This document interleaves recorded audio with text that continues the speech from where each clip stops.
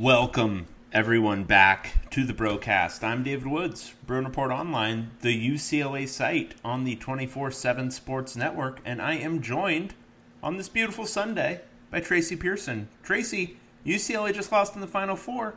I feel fine.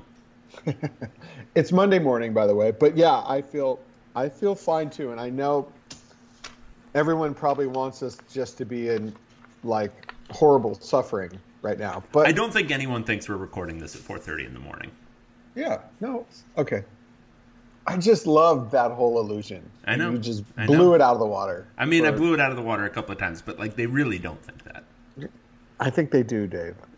But well, okay, they do appreciate our dedication. But I've had friends and family who are all UCLA related who did the whole gamut. There were some I feel good, and there are others that literally got physically ill from watching the end of that game. So yeah, I mean, I would say so in the moment, like in the actual moment, physical illness. I mean, okay, I think I'm going to just describe my experience watching the last few seconds of the game because I think it's going to mirror many of yours out there. I'm watching it relatively calmly most of the game. A few curse words here, a few hell yeahs there. You know, the normal gamut of feelings and things you say during a game. And then we get to Johnny Juzang, the first time down the floor. Oh, no, the Jaime Jaquez three-pointer. That's the point at which I start to kind of get a little bit higher in my seat, right? Where it's 90-88 in overtime. Then UCLA gets the stop on the other end. There's about 20 seconds to go. That's where I stand up. I take my rightful place directly in front of the TV in a defensive stance, sort of. But like not defensive as in you're like covering somebody in basketball, but defensive as in I'm trying to protect myself from the eventual emotional hurt that's going to be coming. And then over the next 17 seconds, I'm kind of just hunched over. And then Johnny Juzang misses the shot and then makes it. And I do the fist pump. And then I say to myself, there's too much time left. Yeah. And then they go down the floor and they shoot the shot. And it looks good literally from the second it leaves his fingers. Like, you know it's going in. And I actually just collapse on my knees in front of the TV. And then I get up and walk to the couch. It's happened at least a few times this year where you thought there was an ending to the game and then something happened literally in the last second. Yeah, so no, as we were soon prepared. As Juzang laid that in, I said, 3 seconds? Are you kidding me? Yeah. Too much time. Here's the other weird thing, too.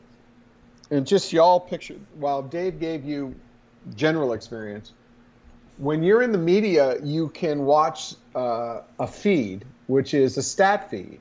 And the stat feed is about, what would you say, Dave, 8 to 10 seconds ahead? Yeah, I have to turn it off, or I have to like go away from that tab on my computer because I can't deal with being ahead.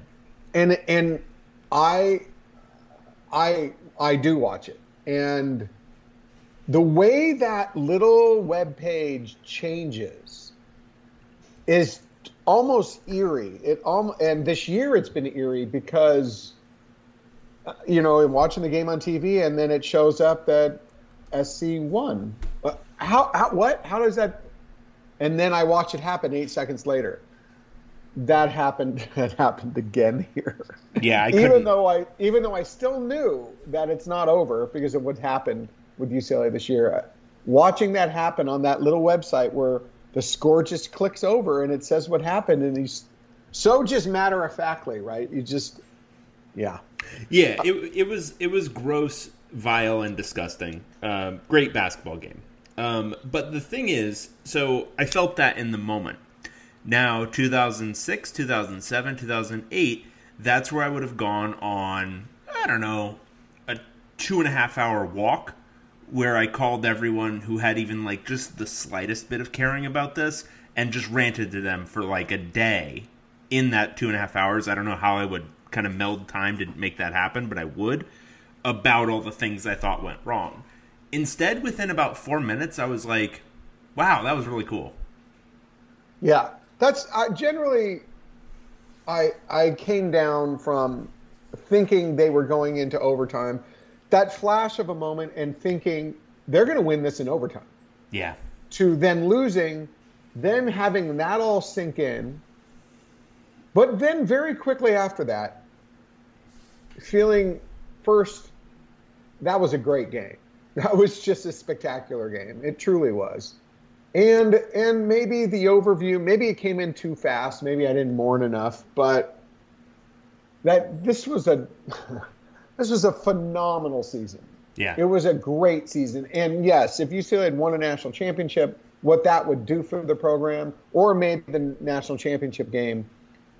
But it's gonna, like the story I wrote this morning or yesterday, sorry, it's gonna have a huge impact on the program going to the Final Four and playing in that game the way this program did. I mean, putting Mick Cronin out there, it's like putting him on a billboard. Yeah. Just this is the stamp of this team. This is their identity. Yeah. As being this tough ass team that never gives up, never is phased, and like I said, we've written about that Giant, waking up before and whether it could happen, and we've talked about approaching that corner or whatever, but this is knowing how UCLA basketball is and what could happen. That is the Giant waking up now. You can just see it very easily. And of course, it woke up for Howland, and he had it for 5 years, and then he just personally kind of Greek tragedy. Shot that Giant with some propofol. No. Greek tragedy. Put him back to sleep. Never hire coaches with tragedies with flaws out of a Greek tragedy. Don't do it. Bad news. That's what Jim Mora and Ben Howland. Don't do that again. Yeah, as soon as you're talking athletic director, right? Any Greek tragedy in his background? Yeah. Any fatal flaws? Yeah. So I guess totally. It's a great sign for the program, and it didn't actually.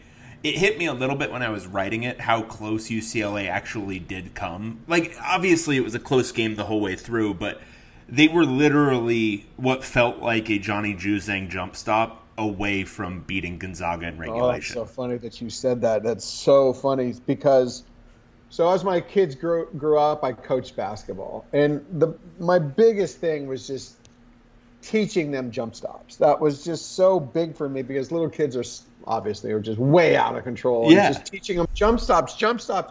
After that game, I got communicated to in various ways from people I had coached and said, "Hey, where's the jump stop?"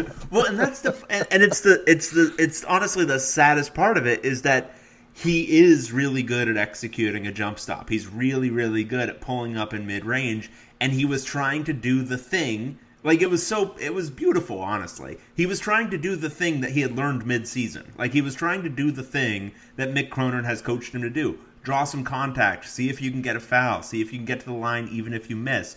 Be physical. That whole thing. Like, it was, but it just wasn't the time. It wasn't the moment.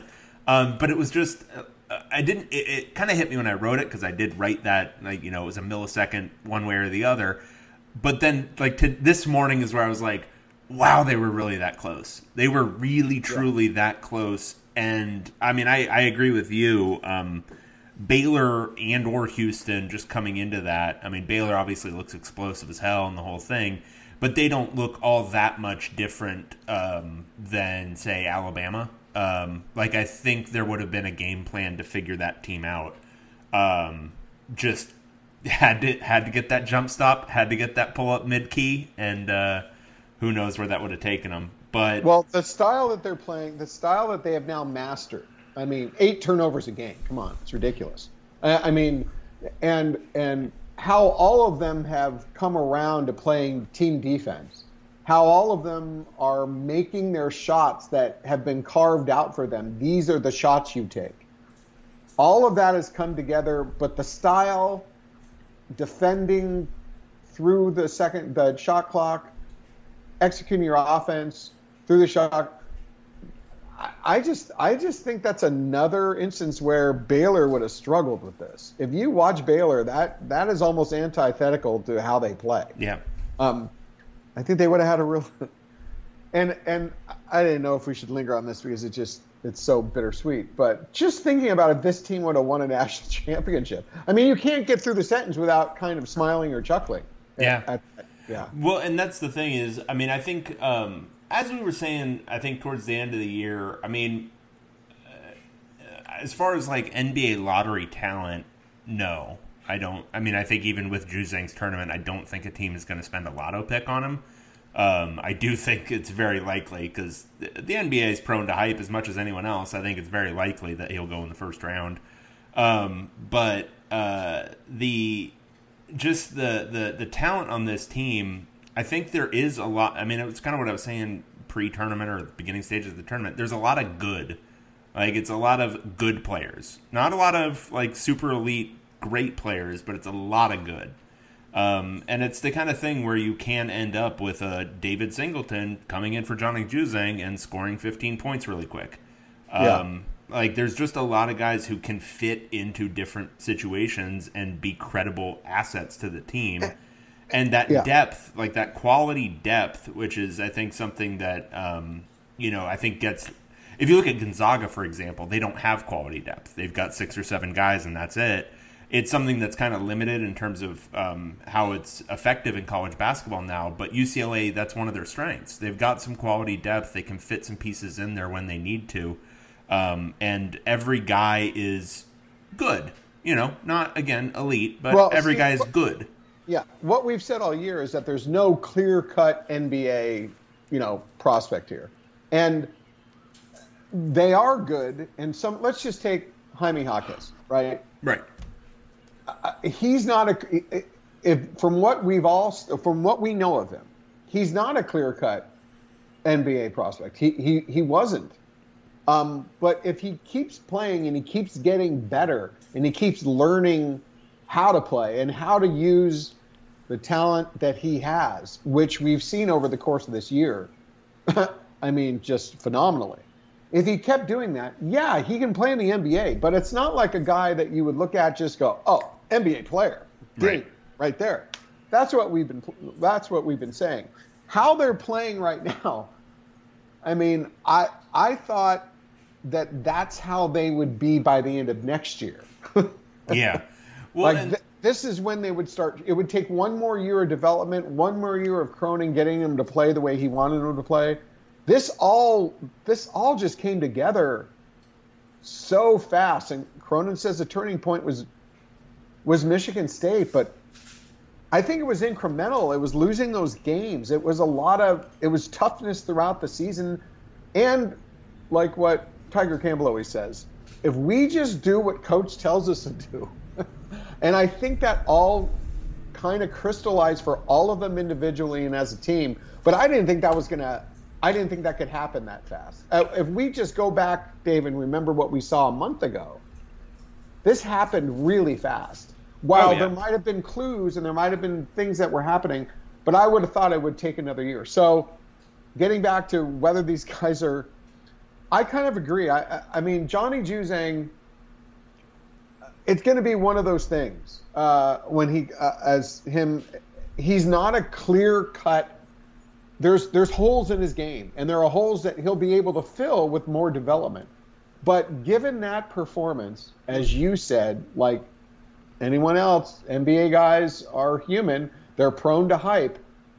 There might be someone who watched that performance and say, that's the guy we need. That's the guy we need. Literally the only clips he needs, him rising and firing over Jalen Suggs. And he's got that, 5 times in that game? It's a hard thing for me to imagine. At this point, it's actually a hard thing for me to imagine him coming back. Like, that's the hard one for me because what we were saying after the Alabama game where he kind of got stifled because he was going against athletes, he then went in this game against a pretty good athlete in Jalen Suggs, who's actually a committed defender for a freshman in college, and did pretty damn well. It's just one of those things where the circumstances of UCLA making a deep run almost dictates the outcome, which is Juzang leaving, And which would be my guess at this point. Here's the timing of it. The deadline for the player to apply for an early entry is May 30th. The dates are all a little weird, obviously, given the circumstances. The draft combine then is June 21st to June 27th, so a month later. The deadline to pull out is July 19th, and the draft is July 29th. So big, it's going to be happening fast. It's not like a long, drawn-out thing like it usually is. When do they usually start? Very early, like in April, where they can put their name in or something. So it's going to impact the program quite a bit. If Juzang does decide to put his name in, and he doesn't decide to withdraw by July 19th, we are only at the beginning of April. So that's 3.5 months. Yeah. That's going to leave. That right now, seriously, in my opinion, if we're talking about next year and how good this team can be next year, that's going to be one of the major factors. And it's not even necessarily whether Juzang comes back. It's the timing of when the staff knows he's not coming back. Yeah. Because then they need to get involved. You can get involved. Let's say Juzang leaves right now, and they go out in the transfer portal. I'm pretty confident they'd be able to find a pretty good player. Hey, look what we just did for this guy. Yeah. You can come in. You scored 18 points a game at your place. Come in here and do this here. Your one big showcase year. Play within the team concept. Play some defense, and look what we'll do for you. I don't think they'd have it would be that difficult to find maybe a 1-year or multi-year eligible guy to replace him. If he waits till July 19th, the transfer portal is pretty much dried up probably by July 19th. Yeah, I guess. So for me, looking at the roster next year, obviously Juzang would be a blow losing him from this year's team. The hope going into next year, let me step back for just a second, because Step back, Dave. Looking at this year's team, I think they very much coalesced around this kind of isolation-heavy ball for the entire NCAA tournament, really. Because that's what was dictated to Cronin by the personnel. I think they spent a lot of the season experimenting, figuring out, okay, what kind of things work with this team. And then ultimately they're like, well, we've got some power wings. Let's just ride them. Let's see what happens. And wait, right there. While you're saying that, great point, because they weren't doing that at the beginning of the year. No, but this is the thing. So Cronin loves isolations at the end of the game. This is why I made that, like I had that line about endgame basketball for 40 minutes, because that's what it was against Michigan. That's what it was for the entire NCAA tournament. He was doing what he likes to do at the end of games, which is ride his best players in isolations and have them either generate fouls or score. But he was doing it the entire game, every game. I think that's ultimately what he just decided. This is what this team is actually good at, so we're just going to ride that. But I guess what I'm saying is, without Johnny Juzang next year, and it's not like it's purely him leaving and then there's nothing to replace him. Peyton Watson is coming in, and if you remember, talking to the people out there, when we've been talking about the roster for next year, balancing the minutes for those wings for the 2 through the 4 was going to be a major challenge. And it still might be if Johnny Juzang comes back, because there are a lot of talented pieces there, and there's not, there's 120 minutes to go around per game. So you've got Jules Bernard, who will more than likely be coming back. You've got Jaime Jaquez, who will more than likely be coming back. You've got Peyton Watson, who'd be coming in. If you keep Johnny Juzang as well, and Jalen Clark. I'm not even talking about Jalen Clark, who could make a huge leap this offseason and suddenly be starter quality. And that's 5 guys, not even counting Chris Smith, not even counting David Singleton, not even counting Jake Kyman. So when you lose a Johnny Juzang, you're losing your top scorer and the guy who completely powered them in a lot of ways through this NCAA tournament. But you're also freeing up the opportunity for Peyton Watson to maybe play a little bit more, for a fully developed Jules Bernard to play a little bit more, for Jaime Jaquez, who's got a full offseason where he can keep his body in shape. Because if you remember, he came into this year looking a little bit thick. Took him until probably midseason before he looked like Jaquez from last year. He's going to be having a full offseason of workouts. all of these guys are going to demand some real time. And looking at that wing rotation was giving me anxiety heading into next year. And along those same lines, we could spend a lot of time talking about, would this team have been better with or without Chris Smith? See, and that's what I'm saying. Looking ahead at next year too. That's what I mean. Yeah, right. Exactly. If they had put in Chris Smith, would there have been no? They wouldn't have been able to because Juzang never would have hit full power. Like he never would have hit the level he was because those not all of those situations, but many of those situations would have been occupied by Chris Smith, and that's not necessarily a bad thing. But the thing that got them to peak efficiency at the end of the season was that Johnny Juzang was at full Death Star quality heading into the NCAA tournament and throughout it. Would Chris Smith have been able to match that with a full season of isolation opportunities? Who knows? But it's hard to imagine. And that's where it gets all this kind of tricky chemistry stuff. And not even just chemistry, but just roster balance. You've got to be sure that you're, the parts equal something more than... We screw up this phrase every time. The sum is greater than the value of the parts, something like that. You know what Everyone I mean? knows what we're Everyone knows what we're saying. But that's the thing is, this team clearly eclipsed what the each individual part. They were, as a whole, they were better than the sum of their parts. Right. And I can say this too. People were talking about whether they would have been worse had Jalen Hill stayed on the roster. And I can say, if they would have had Jalen Hill from last year, this team would have been better. Without a doubt. Without a doubt. Even maybe Jalen Hill from the beginning of this year, they still would have been better. Jalen Hill, they would not have been better. But okay. But still, I think you could... The Chris Smith we saw in January, you would have wanted to play Chris... Let's just talk about this for a minute. Let's just say you're playing Chris Smith. Uh-huh. You're playing Johnny Juzang. Mm-hmm. You're playing Jaime Hawkins. Mm-hmm. So Jules Bernard is getting less minutes. Yep. Jules Bernard played a lot of key minutes in this season. Yep. He carried some games. Most improved player on the team. Yeah. So Chris Smith was struggling. You want to... Mick Cronin was looking like his mindset here, and I'm going to trust him on this because there was a lot of stuff he did where I was skeptical and then it turned out to work out. He was going to play Chris Smith through his slump easily. While you and I were saying, hey, maybe back off those minutes on Chris Smith, there was no sign of that. And I think Cronin knows what he's doing. So he would have kept giving Chris Smith his minutes. Juzang, there would have been a problem in the rotation, especially if Chris Smith hadn't played through that slump.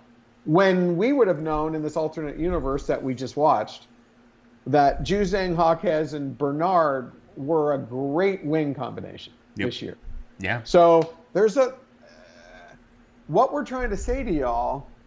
I know we all want a loaded roster. We want Juzang. We want Chris Smith. You want Amari Bailey in a year early. Oh, God. God, no. God, no. It gives me so much anxiety when they say that. When they start posting about that, and I'm like, what is it you want? You just want an all-star roster? Because that's not what winning. It's not just winning college basketball. It's just not.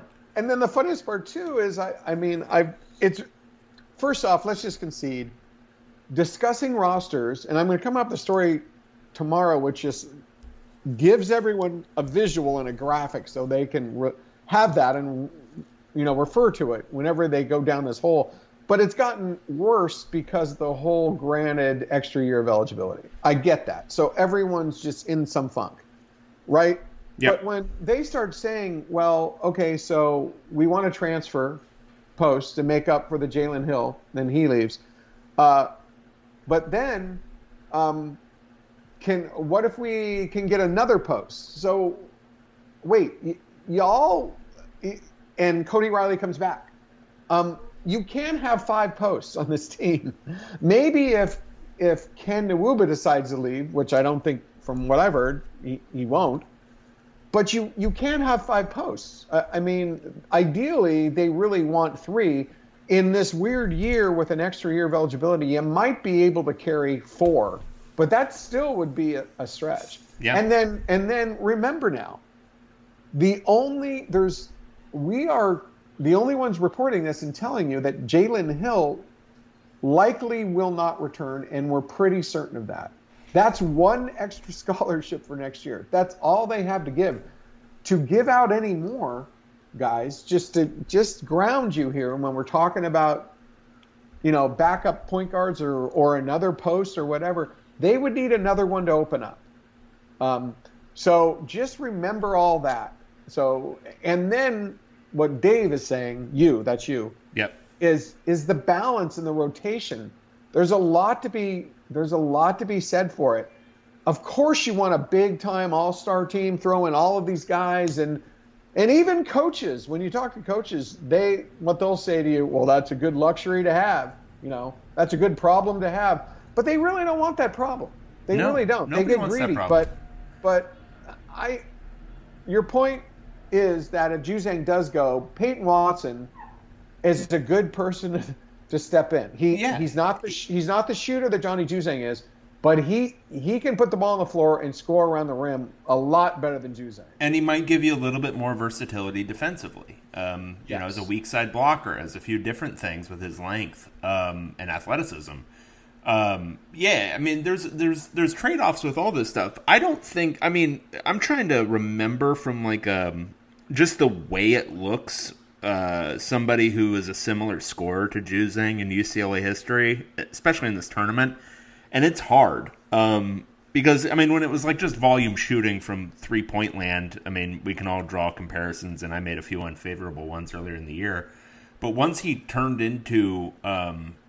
really started turning on that mid-range and the drive and everything and just the body control, the ability to get his shot off in all these different situations, I don't really have a good analogy for it. It was really, really good. And the feeling of it, the feeling of what he reminds me of, just the pure feeling of watching him is Jason Capono. Yeah. Just that whenever he catches it and that stroke, that's so quick and so smooth, then you think it's going in. It's Jason Capono to me. That's how I feel. And I guess what I would say is I don't think that's replicable. I don't think that's replaceable easily. And I don't think expecting Peyton Watson to replace it. I don't think they're going to be able to just kind of microwave scoring out of that spot as easily as they were this year. But there might be positives on the other end. There might be positives defensively because for all that Juzang, I think, improved as a defender, especially in the NCAA tournament, for most of the year, and even in the NCAA tournament, he was probably a net neutral on the defensive end, something like that for the NCAA tournament, and probably a net negative before it. There you go. Okay. And then, but if you add Peyton Watson to that group, you add a in shape from the get-go Jaime Jaquez, you add Jules Bernard with yet another year of development under Cronin, suddenly you're talking about a roster that, so this one carried the toughness gene that Mick Cronin has instilled in them. I wouldn't say the NCAA tournament, they improved as a defensive unit. This is not Mick Cronin's ideal defensive roster, and this was not Mick Cronin's ideal defensive performance. They played as well as they are capable of playing, but he doesn't have the pieces to run the kind of defense he wants. He wants to have a top 5 defense, and even in the NCAA tournament, this was not a top 5 defense. They need rim protection, and they need a little bit more athleticism on the perimeter. They'll get some more of that with simply Peyton Watson, because he is, he's not your pure 5 rim protector, but he is a good kind of weak side block guy, and he does add some athleticism and length. They'll be able to play better defense, and just another year of tutelage for all these guys. They're all going to play some better defense. The missing piece is just a rim-protecting 5. They lost it with Jalen Hill, and that's the piece that they 100% need to pick up in the transfer portal. That's the number one thing, because if you were watching along against Gonzaga, what's the thing that happened over and over and over again? They got layups. Yeah. Need to prevent those. Right. So let's play this out in real time. We'll assume Jalen Hill's not coming back, so we'll start at square one. So they will be out in the transfer portal looking for that guy. Miles Johnson is probably the most obvious candidate. He is a rim protector, one of the best defensive center in the Big Ten, from what we're hearing. Right. Averaged 2.5 blocks a game. I mean, he answers that bell, right? Yeah. And if they don't get him, I would think that they would get someone comparable. I mean, if you were going to say, "Hey, did you watch our game? Did you watch how many layups? If you're here, we win a national championship with you." So, if they don't, I'm haven't heard. I'm not trying to bring y'all down, to a soft landing, but because I think they still are leading and doing well with Miles Johnson. There are other people we can't talk about yet that I've kind of heard about. But let's just stay there. Then let's say Johnny Juzang decides to leave. This is when I'm talking about timing. If he decides in July, they're kind of screwed. But if they have that one to give in a reasonable time, let's say in the next month or so, what do you want with that scholarship? That's where it gets tricky for me. I think I want what I would want is a multi-year backup point guard. That's ideal. That would be ideal. Yeah. Because I don't necessarily want somebody to even really compete too heavily with Campbell for minutes. Though great if he does. But I want somebody who can be a secondary ball handler for the inevitability that Campbell either gets sick of college or the other secondary ball handlers that you see. Like, think about just last night's injured. Think about last night's game. So UCLA was controlling the pace basically until the 8-minute mark of the first half. Then Campbell goes out, then Hawkins goes out, then Bernard goes out, and UCLA is left with probably the fourth guy that it would want handling the ball in those situations, with is Johnny Juzang.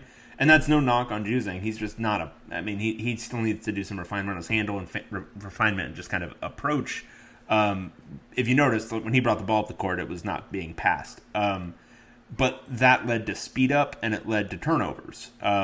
Having just another guy who can credibly handle the ball in that situation without it, because the thing is, when David Singleton does that against pressure, it feels like that same knife's edge feeling. It feels like this is not good. You need somebody who's a true secondary ball handler in those situations where Campbell's in foul trouble, so you don't even have to use one of your big wings to do it. So for that reason, I think that's the number 2 for me in the portal. And if he's got 2 years of eligibility, he comes in, he'll probably get a decent amount of minutes, even backing up Tiger and playing. If he's a bigger type, he can guard a bigger guy, stay on the court, play alongside Tiger at times, and then have an open spot at the starting spot. And then UCLA recruits a 2022 point guard who comes in for 1 year, plays behind this guy, and then steps into the starting. That is the absolute ideal situation. Whether they would be able to find that's another thing. Yeah, I would honestly open it up to if you can get somebody who's true point guard at like 6'2" or 6'3", that's ideal. But even a 6'2", 6'3" true combo, like somebody who can actually handle it, somebody who can defend a little bit, who might be, when he comes in, actually giving a different and potentially better defensive look than even Tiger, who got a lot better defensively this year. And we're skipping over the fact that they have offered Ty Washington. Right. The last I've heard was that UCLA is probably running third behind Kansas and Arizona, amazingly enough. And if they got him, obviously that would fill what we're talking about here. Yes. I watched him. There was a Geico little tournament thing on ESPN. I watched him play in 2 games. Generally like him. He's about 6'2" to 6'3", well built, good handle, quick, crafty scorer. More of a lead guard than a point guard. Had some good vision, passed the ball pretty well, but more of a lead guard, scoring. Shot it better than I thought he would. I mean, I watched some tape on him, but in a game, shot it better. Very good at breaking down his guy, getting in the lane, and scoring on little floaters. Watching him defensively, the team didn't really play that much defense, but he looked capable. The thing that's interesting to me that kind of doesn't connect a little is I've heard that the people around him think that he's one and done, or even G League right now, right? And I don't see that. I don't see that at all. really at all. I think he's going to have to think about 2 years in college, is what I would think, having watched him play. Like, there's so many things he's got to learn that just aren't part of his game. So whenever it's always, whenever I watch a kid play and I evaluate him and say, this is how I project him, but I'm hearing something so completely different from their camp in recruiting, it's just kind of gets me a little off balance. So that's, we'll see if there's a bump for UCLA with Ty Ty. Right now, as I said, UCLA's running third. It would be very interesting. Let's just say they make a comeback with Ty Ty Washington, and then they have a post player, and they're won over. And then let's say Jaden Hardy. Jaden Hardy's probably going to the G League, from what I've even heard recently. But what if he looks at the NCAA tournament and said, "Oh my God, Johnny Juzang had an NCAA tournament and he became a first-round pick." I look what Jalen Suggs did, as opposed to sitting there in your little G League, practically anonymously playing those games. Yeah, or you completely tank your stock like Daishen Nix did. Tank your stock, or just playing in an absent void. Yeah. These kids, don't forget, yes, they are about the money of getting to the NBA, absolutely, but they're also about the spotlight and the glamour and the glory of getting their name out there. That's who they are. They're driven for that. And from the literal standpoint of, I mean, you make a big run in the NCAA tournament, you're going to make a lot more money in the NBA. So I'm not saying this is me talking, but Jaden, what if Jaden Hardy decides not to go to the G League? So it will be interesting. My emphasis here in our little podcast is timing. Timing is going to be key, and I can't see a really good pathway for timing. Some things are going to have to go down for it all to work out. Ideally for UCLA next year, in terms of timing. Yeah. The thing with the G League that I think is, I don't know, maybe this is just me sounding like a 75-year-old man, which is fine, whatever. But it's not competitive. Like, it's not. I won't say it's not competitive basketball, but it's not competitive basketball with stakes. It's a little bit like AAU. That's the way it feels. I have to imagine that the juice you can get from an NCAA tournament run, like Juzang might be a first rounder here, and he might not have been a draftable guy heading into the NCAA tournament. Like that's what the tournament can do for you, especially when you finally get to see somebody in a high stakes game against another NBA prospect. Like seeing what Juzang can do against Jalen Suggs. Okay, there you go. You've got the film you want if you're an NBA scout looking to be sold. G League, I don't know, man. It just doesn't name a team like they're whatever. The G League Ignite. What is this nonsense? No. If you need money, and a lot of kids, and there's some money to be made. I mean, Daishen Nix signed for $300,000. Some of the guys on that team signed for $500,000. That's a lot of money, and we shouldn't sneeze at it. And if we were in the same position, we'd probably go, $500,000. But there are some that they recognize that the money is going to come, and don't forget their egos playing into this. It's like, I'm going to make hundreds of millions of dollars in my career. I want to go get some of that spotlight that I saw in the NCAA tournament with Johnny Juzang and Jalen Suggs. I mean, come on, it's college basketball. You can find somebody if you're good enough to pay you some money. That's generally true. Okay, so the game, I mean, we've talked about it. It was, sure, Insta Classic, one of the best games of all time. Yeah, sure, all these accolades. tons of fun. Tiger Campbell, Jaime Jaquez, Johnny Juzang, and the man, the myth, the legend, Cody Riley, I thought all played pretty close to their absolute ideal basketball games. UCLA played its best game of the Mick Cronin era in this one. Gonzaga's just really, really, really good. They're really good. Let's talk a little bit about this. First off, Gonzaga is very, very good. They're not as good defensively as I thought they'd be, actually.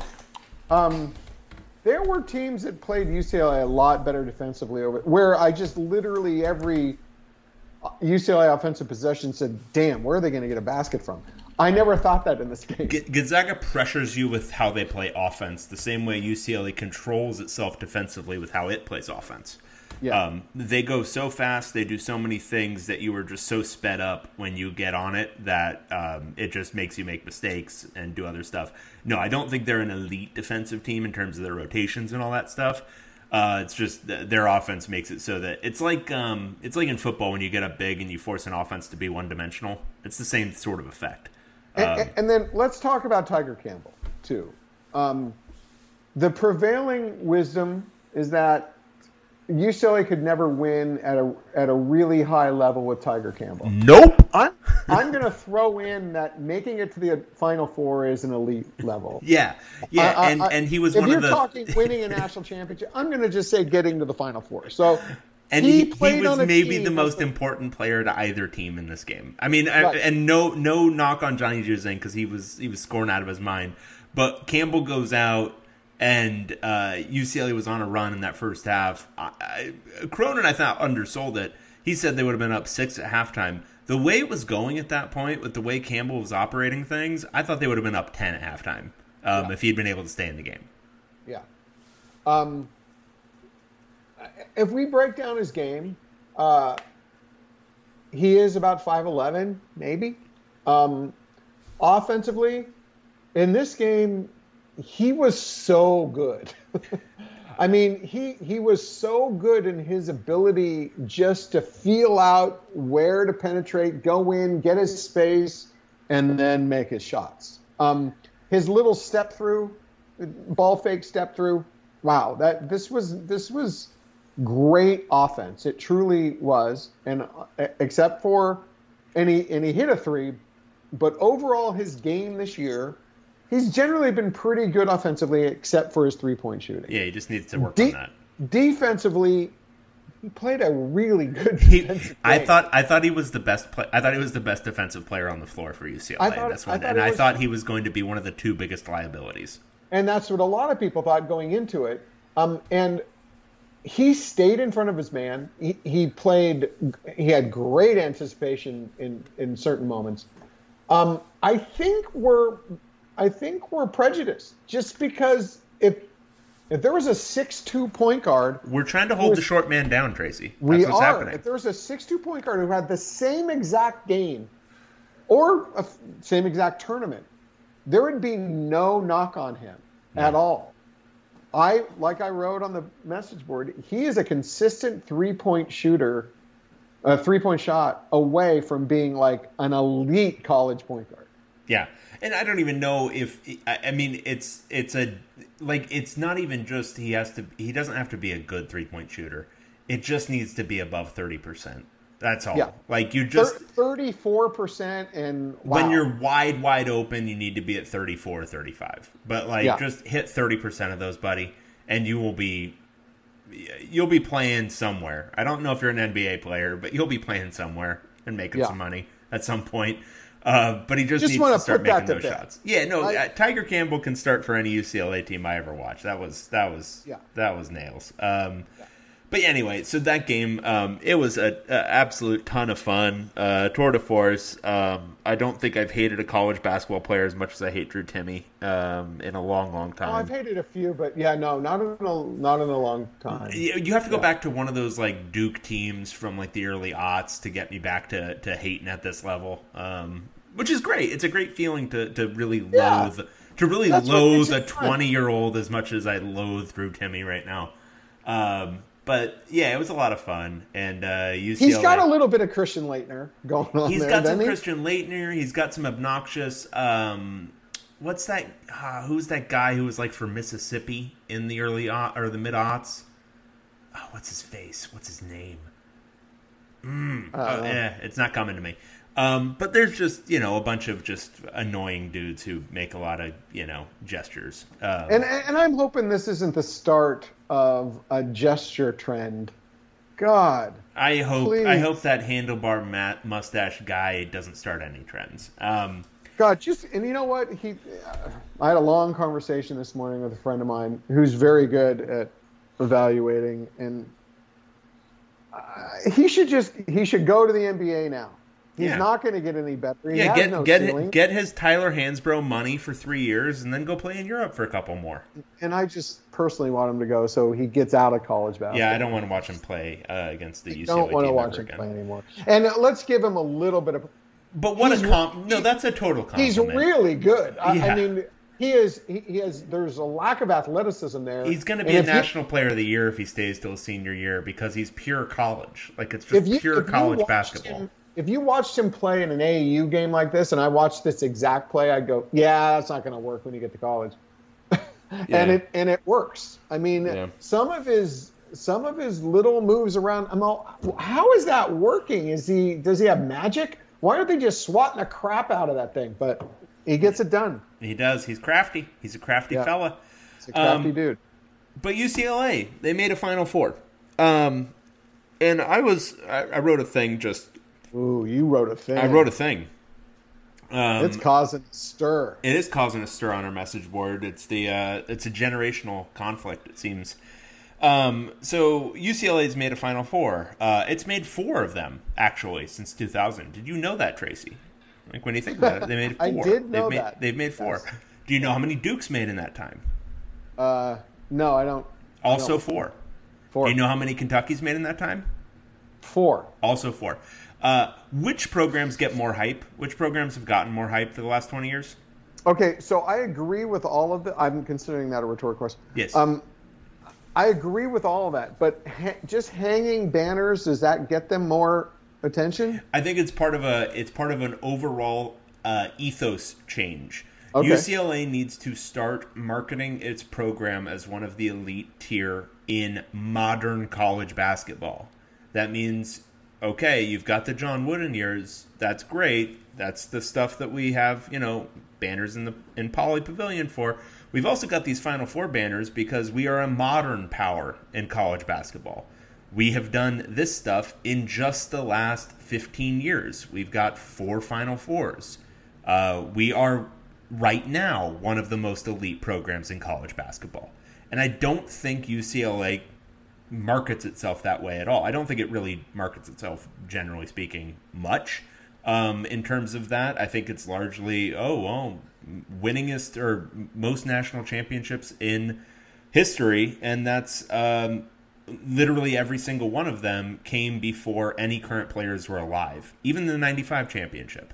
Like, it's just... So this is not modern history. So and now the thing is, modern history includes a UCLA, an elite UCLA program, and that needs to be celebrated and not necessarily in the background either. Like, this needs to be in the forefront. It doesn't need to be at the forefront away from the 11 national championships, but it needs to be right there. Because that's what modern college basketball is. Making the Final Four is extremely hard. It's on par with the, making a national championship 50 years ago. Like, you have to make it through a 64 team tournament. That's really, really, really hard. Winning a Pac-12 championship is much harder than winning a Pac-8 championship.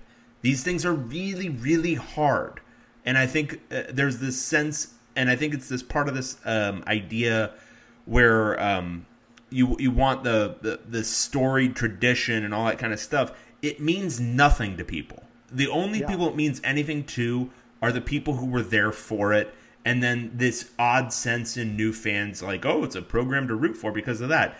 None of that effect would be any less if you were also celebrating those Final Fours, if you were also celebrating those conference championships. I think what it does, it's self-defeating because it perpetuates the narrative that we always hear that UCLA hasn't done anything. Yeah. And not only that it hasn't done anything, but also that it has absurdly high standards. Absurdly high. Yes, those two things. So beyond the banners, just to be able to market the program in that so what you need to do, here's the opportunity. UCLA now has an athletic director who's looks to be like he's pretty good at marketing, looks to be like he's on a bit of a cutting edge, more of a new generation kind of athletic director in Martin Jarman. You need to at him for when you tweet out the link to this. Oh, he's already received it several times. Okay, because I mean we're so far in semi. Even though he hasn't really, I'm not saying he hasn't done much. He's done a lot for being there for under a year. He just hasn't been there enough to do a lot. But the first year, straight A, homie, 100% A, right? Him already, this is what gives me hope about him actually doing this and doing it pretty quickly. He's already done away with one of those actually a tradition that was more meaningful because it actually had an impact on the field, which was never playing an FCS school. Like that actually did have a meaningful impact on the field. He already did away with that without any focus grouping, any of that stuff. He just signed a contract and got it done. Yeah. This is even more obvious. Like UCLA needs to, and I'm hoping that was a huge conversation that he was having with Mick, maybe as soon as this thing was over, which is how do you sell this now? Because this is a Final Four. This is a Final Four with a team that's maybe going to go down as one of Mick Cronin's least talented, at least as far as star rankings and all that sort of stuff goes.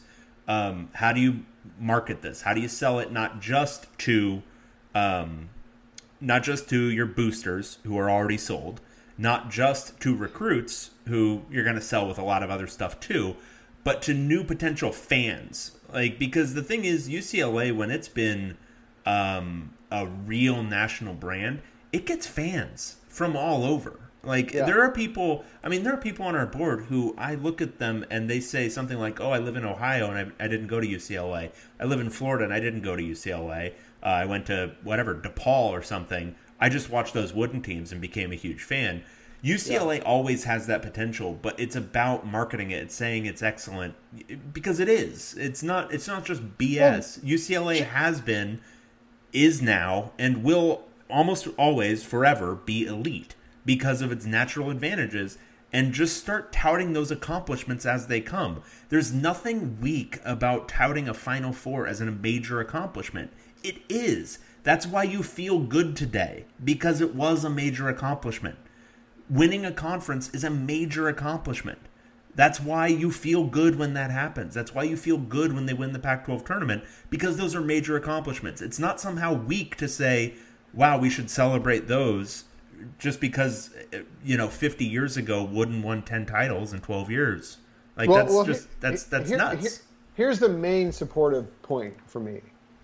Whether you're an old guy, it doesn't matter. We all want, if you're a UCLA fan, we all want UCLA to do well in basketball and recruit well. To do well, Mick Cronin right now, I think we got the coaching down for the program. He needs the Joes, the Johnnies and the Joes now. Right? Oh, sorry, the Jims and the Joes, according to Charles Barkley. Okay, there we go. Is that what he said? Yeah. He was saying beforehand, Gonzaga, all these teams have gyms, but Gonzaga and Baylor, they've got gyms and Joes. That's kind of funny, actually. It wasn't bad the first 3 times he said it, but then he said it about 15 more. I'm glad I didn't hear it once. So the way you are a huge thing, and I'm just telling you, having been around recruits, if you market this and say UCLA has been to, what years were you saying? Since 2000? Since 2000 has been to 4 Final Fours, the same number as Duke and Kentucky. Just being able to market that and get that in the brain of these 16 and 17-year-olds, that's what they want. So whether your argument, whether we don't do that here at UCLA, I'm telling you, it would be a considerable marketing tool in recruiting to tout that. Yeah. If you can ever say that you, in the last 20 years, are on the same level as Duke and Kentucky, yeah. Hell, even if you're not recruiting them, even if you're just recruiting West Coast guys, you know who's been to 4 times as many Final Fours as Arizona since 2000? UCLA. 4 times as many. Yeah. And if you go since 2002, it's infinite times as many. Yeah. Because they haven't been in 20 years. That's the thing. It's not even about who's hanging the banners. To me, it's about getting this information out. But it's all part of it. Like you need to be school-wide proud of it. You need to be displaying it. It needs to be part of the message that's always coming out, because the message you hear is 11 national titles. Great. When was the last one? 26 years ago. Like, that's the kind of thing where it's you want this to be this it's forefront information. Like, this is stuff that's, hey, UCLA won the conference 2 years ago, and it's made 4 Final Fours in the last 15 years. That's something that's meaningful to a kid who's 17 years old. Not, hey, 26 years ago, UCLA won a title with a bunch of guys who are, 50 now. And I'll tell you, it's very common when coaches go out on the AAU circuit and, they wear their gear, but it's often where they, they wear a T-shirt that says something on it, right? That's where they think they're going to advertise to these kids. I've seen it from a lot of different programs that say, this or this or this or this is, right? That kind of stuff on a T-shirt where they're advertising because they know a kid's going to see it, right? I got a funny story. In fact, one Arizona assistant coach who's going to remain nameless, and I used to be friends with him. He's a nice enough guy, worked his ass off, had a T-shirt that said, Arizona, the winningest program in the Pac-12 since such and such and such. And he wore it everywhere.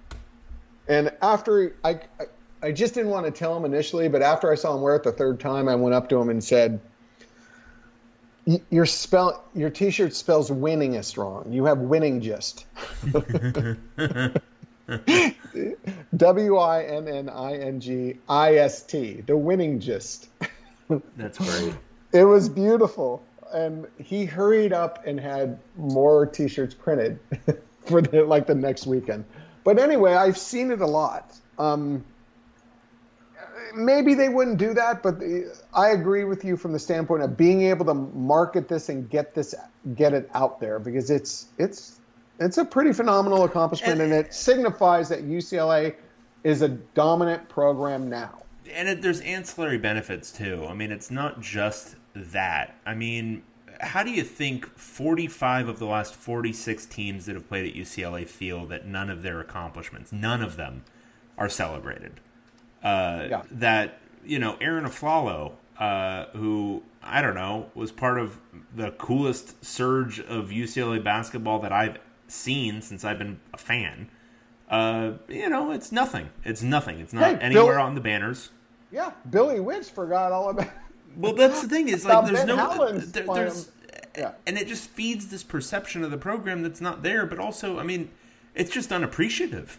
I mean, that's all it is. That's all you can characterize it as. Is I when I was in school, they just kept celebrating all these 1960s title teams and then the 1970s title teams with those halftime ceremonies. 2 or 3 times a year it felt like. But I don't know. Are those Final Four teams ever going to have one? Celebrating them? Because that was cool as hell. And was part of, I think, a huge number of the newest bros on our message board, like the ones who are like my age, the reason they were this invested in it was because of those damn teams. Like, it was because it was really awesome to be, in Pauley Pavilion for those 3 Final Four teams. And treating it, and maybe this is just me being a little bit biased, but treating that as if it's, just nothing. Like, just absolutely nothing worth even thinking about. is, I don't know. I think it's unappreciative, but it's also just telling a whole generation of fans, yeah, sorry, nothing you saw at all compares to what I saw when I was, a student in 1965.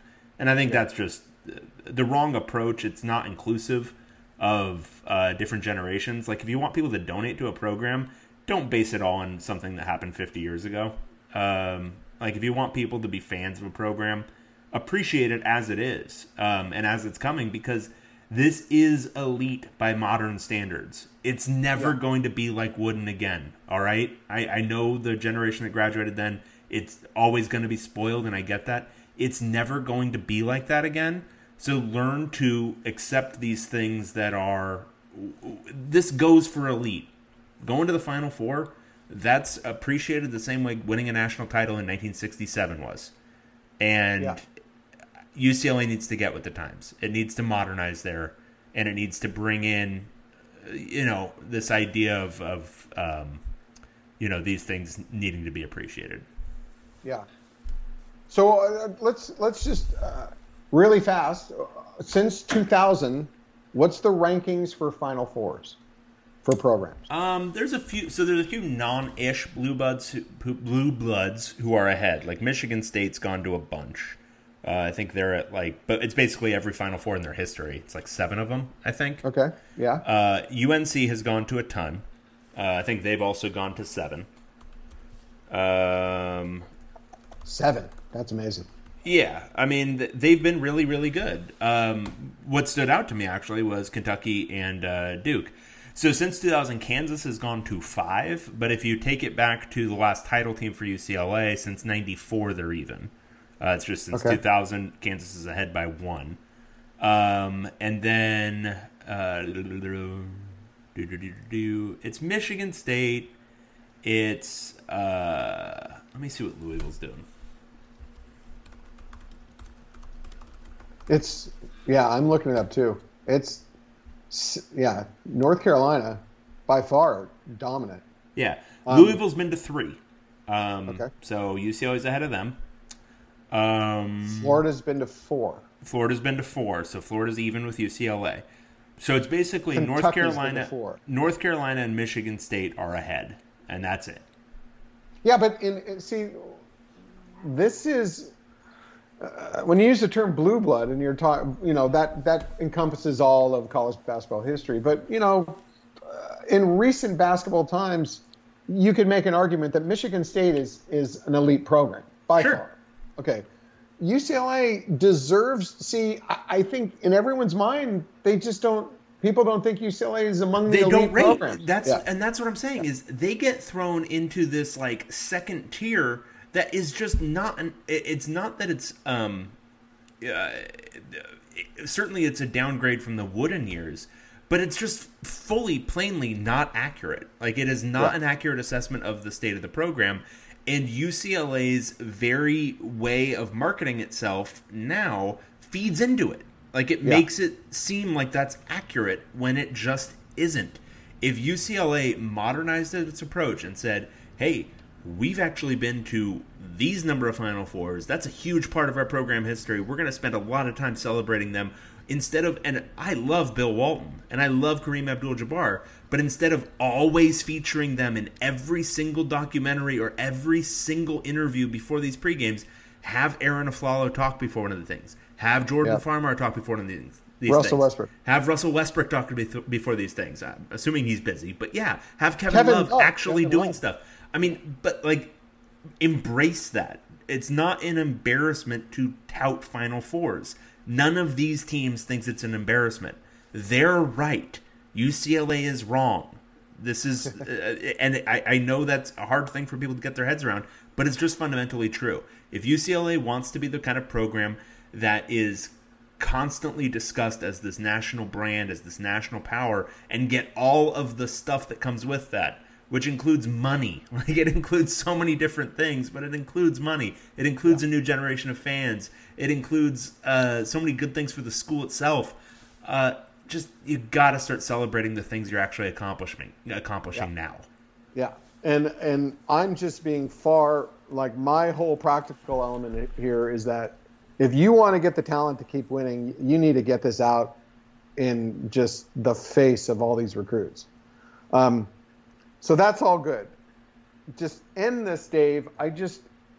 Since we're talking about the future, I just want to kind of project how we're going to feel about being in Pauley Pavilion next winter. When coming out of this pandemic, Pauley's going to be packed. UCLA even I can even say this even without whoever's on this roster. It's going to be a preseason. I'd be stunned if it's not a preseason top 5 team. So even if the absolute worst case scenario happens and they don't even get an impact transfer and they lose Johnny Juzang, they're top 10. Yeah. Just the thought of what Pauley Pavilion is going to be like, just the atmosphere and the feeling again.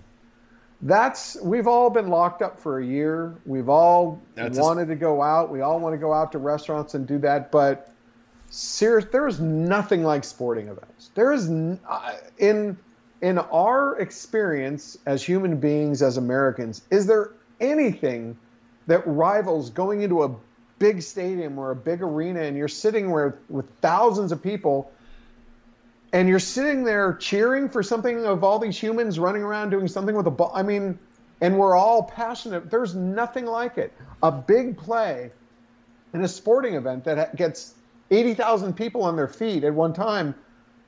We don't have that experience in any other part of our lives. This is the thing to look forward to coming out of COVID, is going into Pauley Pavilion with that place packed. And I'm pretty confident they'll be able to probably do 100% by then. I'm talking by November of filling that out, hopefully. No, the first big non-conference game is just going to be a religious experience. Like, that's just fundamentally. That's not an exaggeration. It truly will be a religious experience, I think. Yeah.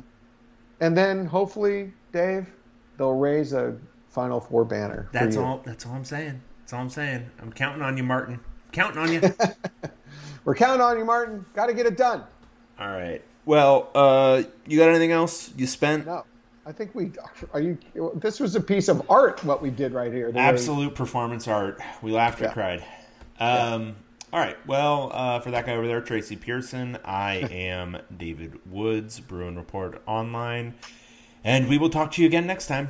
Let's all be safe and get ourselves a Pauley in the winter.